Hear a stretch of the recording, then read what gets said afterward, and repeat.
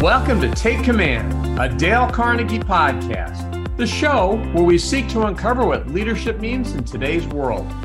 I'm Joe Hart, CEO of Dale Carnegie, and we will be talking to diverse leaders with stories to tell across various industries to help unlock your potential for success. We will be sharing real-life insights into leadership, which in turn can help spark the next level of your growth as a leader. Today's guest is a well-respected figure in the global insurance industry with over 30 years of experience in several key leadership roles.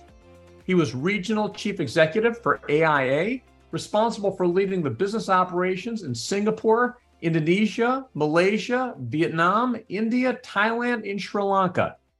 He is the founding CEO of Prudential Vietnam, the Regional Managing Director for Prudential Asia, and in 2005, he was awarded the title of Officer of the Order of the British Empire by Queen Elizabeth II in recognition of his services to the British financial services sector in Vietnam.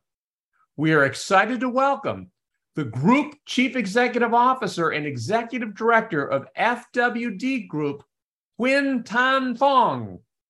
Well, Phong, thank you for being with me today, and welcome to the Dale Carnegie Take Command podcast.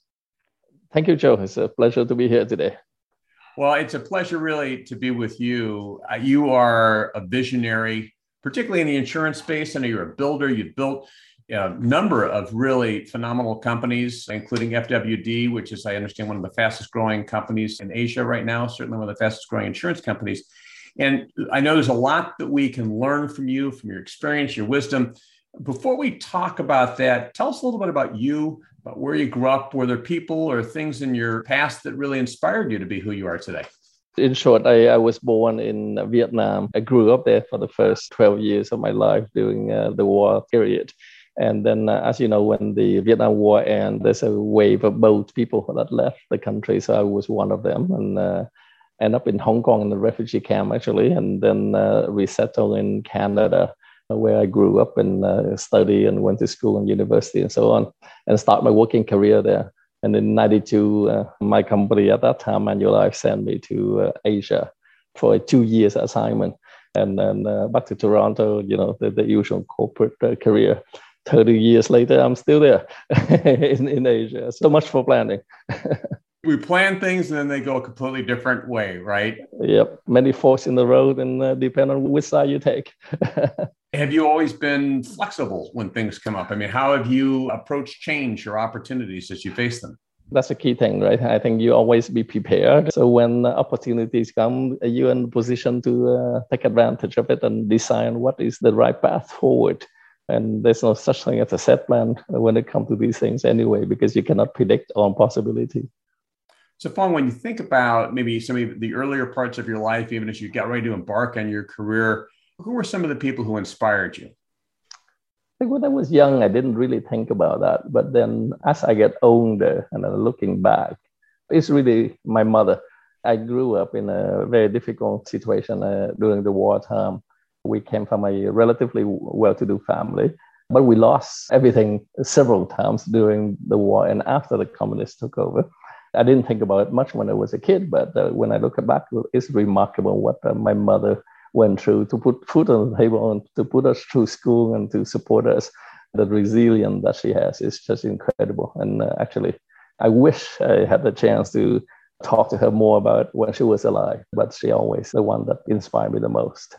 It's incredible. Sometimes it is our parents who, when we think about all the different people who we've met, and teachers and people we've worked with and so forth, it's often those people closest to us that made the biggest difference and inspired us the most. You've been a pioneer in the insurance business. You're the first person who actually set the way for the life insurance industry in Vietnam in 1993. Had you always wanted to go into that space? How did you end up in that area? For Vietnam, it's something new. Yes, you're right. And actually, that was one of the things that changed my mind when I spoke earlier to you about how I supposed to be in Asia for 2 years and coming back to Toronto, you know, pursue the corporate career and so on. In 93, as you say, I actually went to Vietnam, accompanied a friend of mine on a business development trip. And the country at that time was quite poor. If you think that number, the per capita income for Vietnam at that time was $200 per annum per capita. And the definition for food poverty, not just poverty, food poverty by the United Nations at that time was $1 a day. Most Vietnamese was well below the food poverty line. When I arrived and I look at it, the reality really hit. Your career, become a chief actuary, a CFO for a corporation, versus what can you do to pitch in and make a difference in a country like Vietnam. And at that time, Vietnam didn't have a life insurance industry. So basically my commitment at that time is let's try to find a way to help. And my way to help, the best thing I can do to help, the thing that I know how to help is to help people with that insurance industry and create jobs and protect people and invest in the infrastructure of the country and so on. That's how it started. Yeah. So what did you do then? What did you do from there? So then I started meeting with the government. And that's when Vietnam just started open up. And most of the senior officials are really, they have this thirsty for knowledge because the country just really literally just opened up. And most of the government officials, the veteran from the war, they might know how to fight the war very well, but in terms of the economy and so on, they always want to talk to younger people like me, even though I came from the wrong side of the fence, so to speak. I mean, my dad for the South, and I left the country on the boats and so on. It was a very good conversation about how to develop this particular sector of the economy. So I had a lot of conversation with the various people in the Ministry of Finance and in the government that have to do with developing the country on the economic side. That's how it started. I mean, you and I have talked about life insurance. In my mind, life insurance is such an important thing. It's peace of mind. I know a lot of people don't have it. Why was that such an important part of developing the economy at that time? I mean, it was a way that you could contribute. Why was that something that was so important? The life insurance industry, when it boiled down to it, it's just to collect the premium, the dollar saving from the general population, and then invest it for the long term and then return that long-term saving and investment back to the policy holders in different format. Sometimes it's a death benefit, sometimes it's a disability, sometimes it's health, sometimes it's such an education fund for the kids. We're just a financial intermediary that try to collect on a daily basis a little bit from people and then invest and return the lump sum later. It's one of these industries that create a lot of employment. It's mobilize the saving by the general population and then invest in long-term infrastructure. Given the liability of the insurance product, we tend to look for investment opportunity that last 10, 15, 20 years to match our liability. The life insurance industry has always been the biggest investor when it comes to long bonds, 15, 20 years. And when I arrived in Vietnam, for example, before the life insurance industry, the longest bond would be 5 years. So you have to sit down and go work with the government and create the yield curve, basically, and issue the first 15 years bond for the country. And then you buy most of it yourself through the life insurance company that you own. So there's a lot of factors that really help the economy from a macroeconomic and on the microeconomics in that sense. At the same time, it provides the people with a way to save for the future. So it did play a very important part in the economic development and in individual lives and that type of thing. I know that in 1999, you became the CEO, the first CEO of Prudential in Vietnam. And I'm curious, I mean, what were some of the early skills that you possessed that helped you be so successful and to rise to that level at that time? When I talk to young people at an insurance company, the usual question is, how do I become a CEO of an insurance company, right? My answer usually, there are two types of people. The first type is the one that really charismatic leader who, get people to jump through fire and tend to be the sales guy, and people will jump through fire to build operation for them.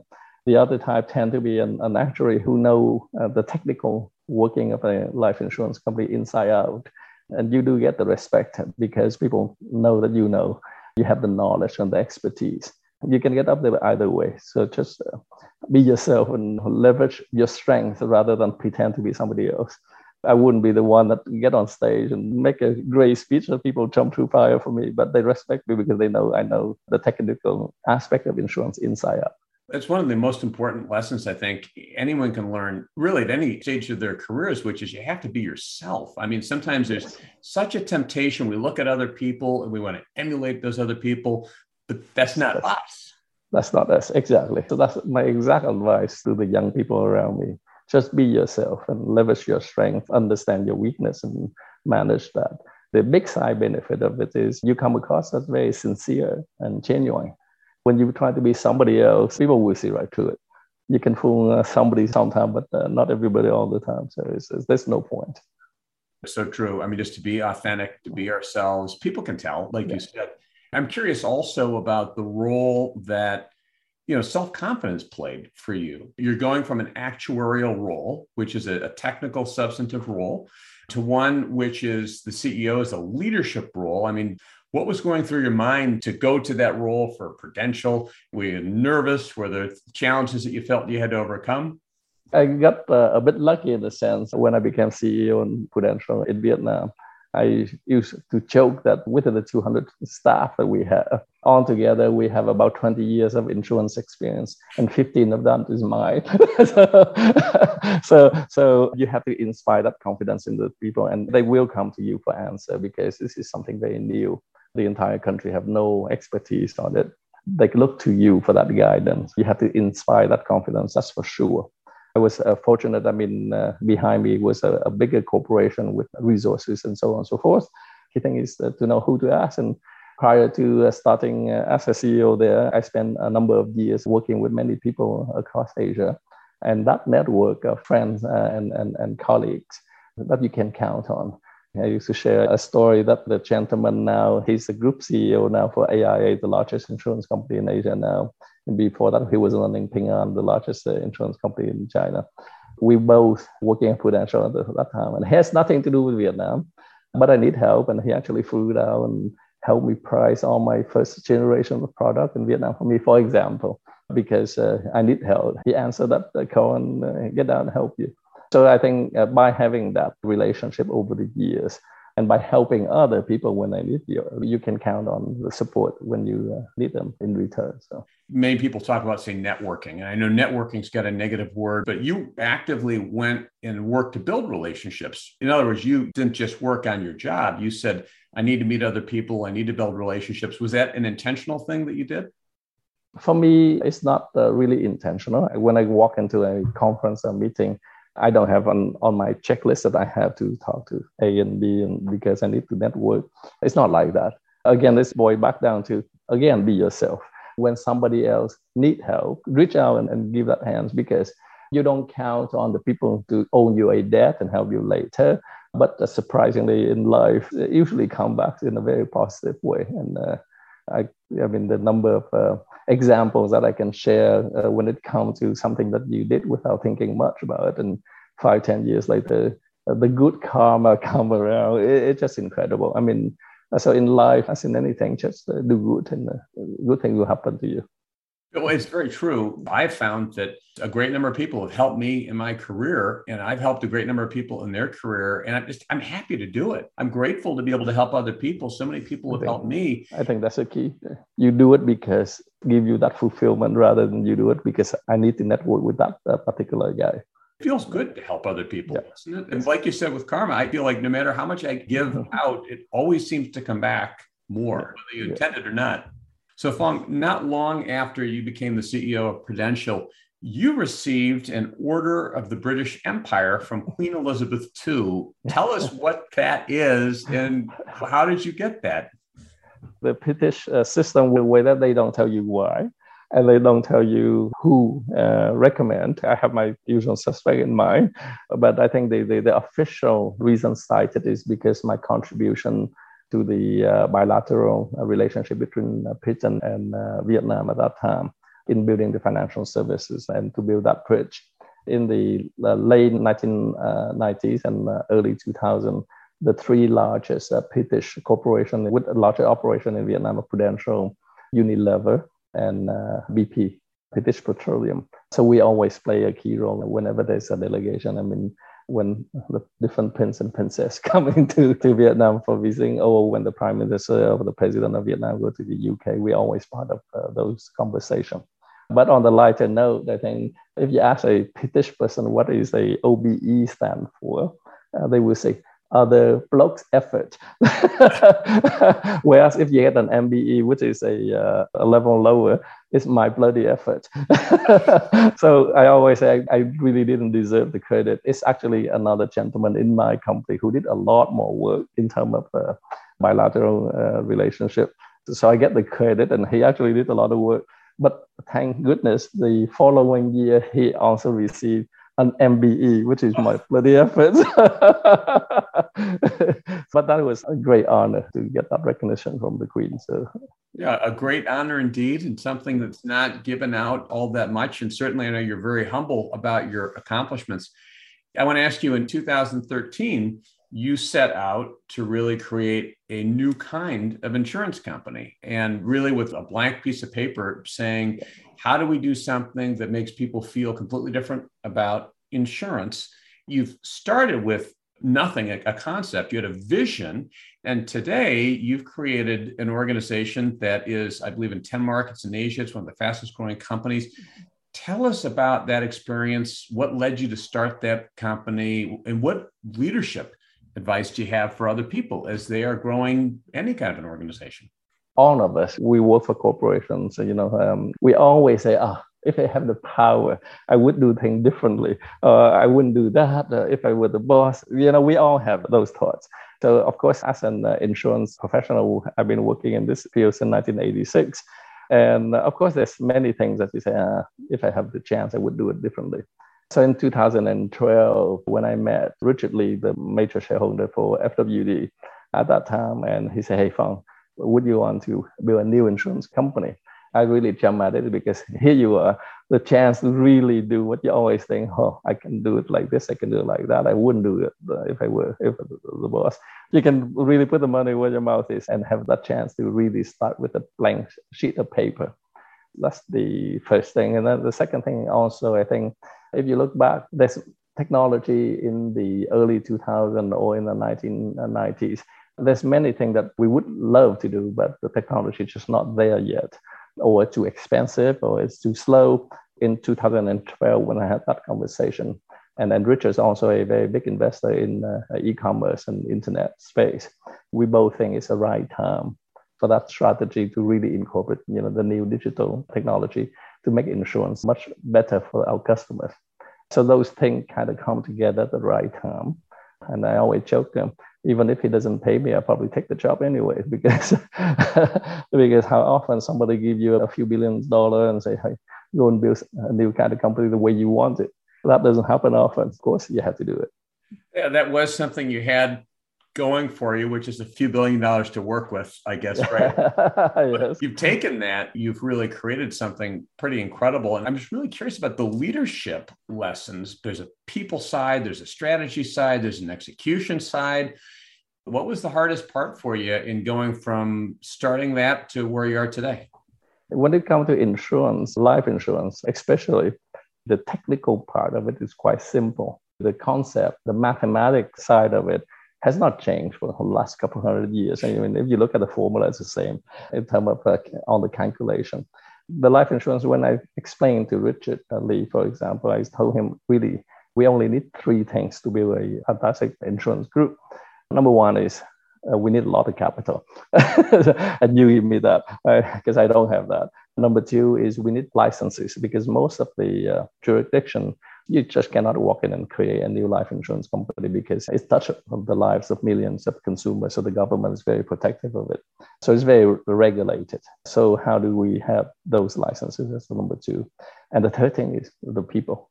And that's my role, to pull together that group of leadership and people around the region. The way I explain to my young staff is we sell life insurance policy. People give us their life saving every month. And we turn around and we give them a promise that costs us, 25 cents to print on a piece of paper. And now with the digital, we don't even print a piece of paper. We actually send them an email. So basically, we don't give them anything tangible in return. We only give them a promise. The key of the business is the people that deliver the promise, right? So without those people, you're nothing. It's a people business, really. What are some of the things you look for? You think of all the people you've managed and you've partnered with. What are some of the characteristics you look for? Top couple in people that you're looking to bring to work with you? The technical expertise and so on and so forth, that's a given. That's hygiene for me, right? You must know your domain knowledge. The key thing when I look for in my leadership team is that shared passion. Let's say when you come to FWD to join my team, it's not about, oh, because I get a bit higher pay or because the IPO coming up. It's do you truly want to change the way people feel about insurance? Because most of these gentlemen, ladies, they can just walk to another big corporation, multinational, and easily get a very senior job and get well paid. The differentiation for them is actually they truly want to make a difference in terms of changing the way people feel about insurance. That passion must be there. Otherwise, it doesn't work. Within a couple of years, they're going to go to the next highest bidder kind of thing. So we always look for that. The way I build my team, and I always give that advanced health warning to everybody, is I tend to hire people who are very different than me and different from each other. If you look at my team, you don't see a lot of little Fong. No, one Fong is bad enough. I always try to find people who complement me or bring a skill set that I don't have. So the end result of that is a fun team to work with, but it can be quite difficult because they are very different personality, different opinion, and that's the sort of team that I normally end up with. Well, it sounds like, the passion part is something that you really can look for. You bring a diverse set of people and skill sets together. How about accountability and execution? Because ultimately, you're a visionary. You sat down and you said, this is what we're going to build. And I know you're hyper customer focused. You're leveraging technology. You're trying to understand what the customer wants before the customer might even know. You've really excelled in that area, which is one of the reasons why the company has grown so much. And that depends upon execution and accountability and so forth. So how do you, as a leader, how do you ensure that you have that? And how do you handle things when you don't? I know I don't have. Probably one of the worst when it comes to translate strategy into day-to-day execution and make sure all the I's are dotted and the T's are crossed. First group of people I bring to the team, always the one that can supplement me with that. Otherwise, it won't work. So when I build Prudential in Vietnam, for example, my number two, one lady who, tremendous sales leader, who can get people to jump through the fire, who really into the details. I will point to which hill to conquer, and then that hill will be conquered the next day. So the execution part, for example, IT and digital, if an FWD transaction take more than 30 seconds on the web, for example, for me, because I'm a slow typist and I'm an impatient guy, then it doesn't work. But I need to hire the people who know how to make it work. You always consciously make sure your team, the right people for that. I have no ego. I will be the very first one to say that I'm very stupid in that aspect. That's why you're here. Well, you're very humble. I've interviewed so many great leaders on this podcast, and that's one thing that I've seen in so many of them. They'll say, look, I don't have all the answers. I need to find people who know more than I do. I feel that way. And, when I think about the difference between hiring the right person who can just go get something done versus the one who can't, or versus where, if I thought I had to know more, I guess we're in trouble. But it sounds like that's an important strategy. To me, that's how you become much more successful than you ever could by yourself. So many times people will look at CEOs and they will see success. They don't necessarily see some of the challenges that CEOs go through. They don't know that CEOs might deal with stress or worry or obstacles to overcome. What are some of the things that as the CEO, people might not know that you've had to overcome, and how have you overcome those things? On one side, you feel great when you create a lot of jobs and you see family prosper around you and so on and so forth. But the flip side of it is during a difficult time, it's not just about you, it's about the families of the people around you that impacts. That's always very tough. I think most people don't see that part of the job. I still remember in 1999 when the license for Prudential Vietnam was delayed by 6 months at that time, but we didn't know 6 months. We thought it was indefinite. There I had 100 and something people on the payroll, and you have to basically sit down with everybody and say, okay, how do we cut half of the people? That sort of decision, never fun, but it's necessary, and the team pulled together to it and so on. But the issue like that is never an easy one. And also some of the, when you come to some fork on the road, and you have to choose the way to go. If you make a dumb decision, it's not just about you. It's about a lot of people around you. So it is hard. And most CEOs who I know care so deeply about their people. And some of the hardest things, carry on your shoulders, the weight of just wanting people to be okay. And it must have been a very difficult time. And at the same time, the first responsibility of the leader is to make sure that the organization succeeds and survives, because if it doesn't survive, it's not going to be good to anybody. Yeah. I'm curious, Phong, if you look back on your career and you were to talk to yourself early in your career, what is some advice you'd give to a younger self? The lesson I learned from my own experience, I think there will always be opportunities, but only those who are prepared and hard work and ready for it can take advantage of it. So I think that's the number one. Second one is you have to keep on that flexibility and that open-minded. When I look back, I mean, one of the best accident I had is when I signed up for the 2 years assignment in Asia. And that also then opened up a new possibility when I come out of that part of the world. And then when I jumped from a financial career into a general management, which it comes with a lot of risk. I could have just followed a normal career financially and go back to Toronto and try to become the group CFO and so on and so forth. It's a much safer path. But when the general management opportunity come up, you have that flexibility. So keep that flexibility. At the end of the day, it's really boil down to it. It just follow your passion. And that when it's really determine a very strong passion, like you got to do something to help as many people as possible. Giving back to society through that, because that's the best way you can help. You've helped. I mean, you employ so many people through your company. The economic engine that you've created has been very, very significant. And you're clearly someone who's motivated by a passion to help other people, both through the business, what the business sells and also what the business does. What fuels you today? If you look at the years ahead, what are you most excited about for the future? I think if you look around Asia again, in the West, about the social safety net, about what the government can do for you, family can do for you, your saving, and the various financial institutions around you. In Asia, it's far from that, far from that. And what us insurance and multinational and Asian insurance company can do, it's just a drop in the bucket. Even in a place like Singapore, where it's a developed economy, people are wealthy and so on and so forth, the average income is actually higher than the US. The average claim check that I pay for a death in Singapore is only 1/3 of the annual income. So an average person only have 4 months coverage. And that is actually really good for Asia. If you look at the Philippines, the average person have about 1 month income protection. 1 month. Imagine what happened to your family if something happened to you.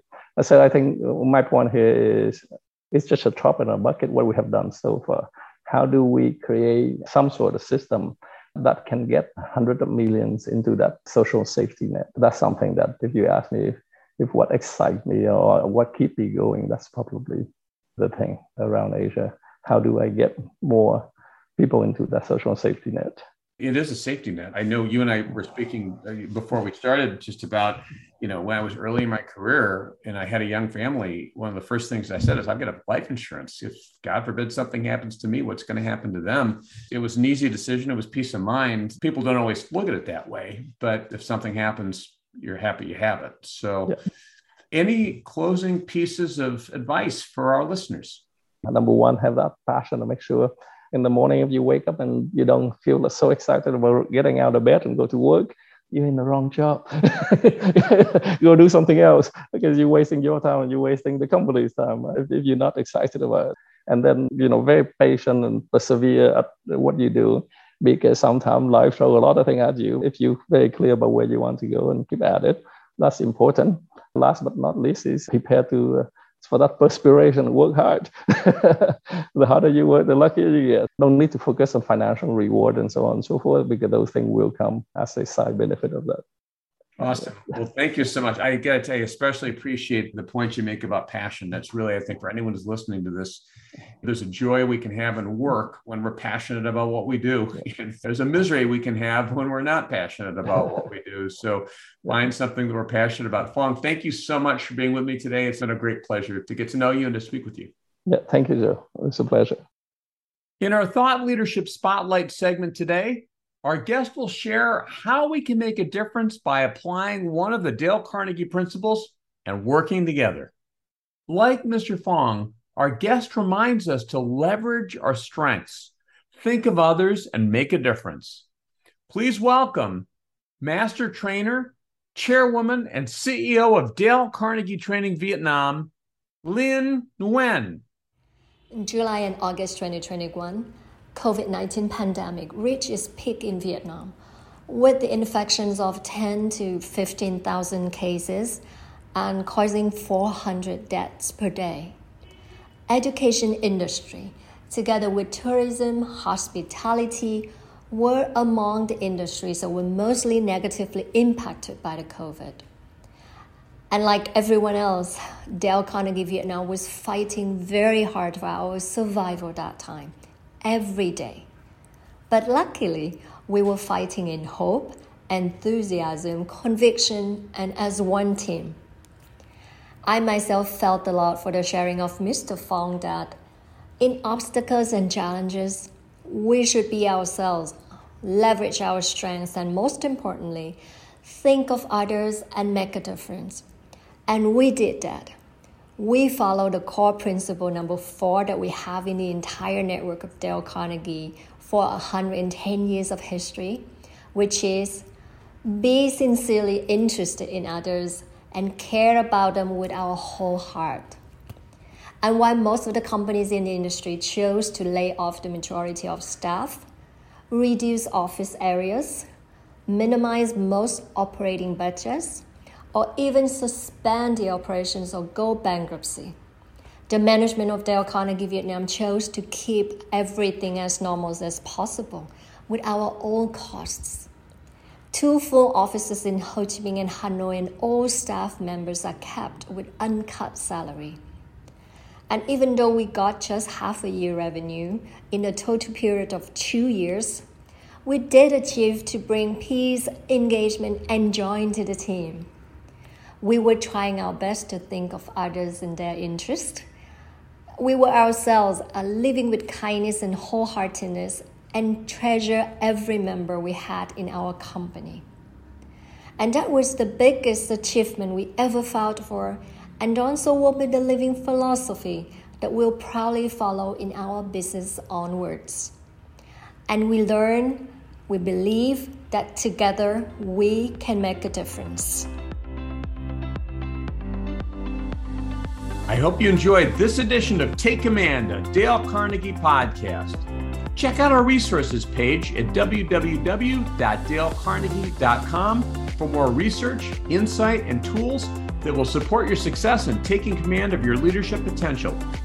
If you enjoyed this episode, please consider rating it and subscribing to us on iTunes, Spotify, Stitcher, or wherever you get your podcasts. As always, thank you for listening, and we look forward to you joining us for the next episode of Take Command, a Dale Carnegie podcast.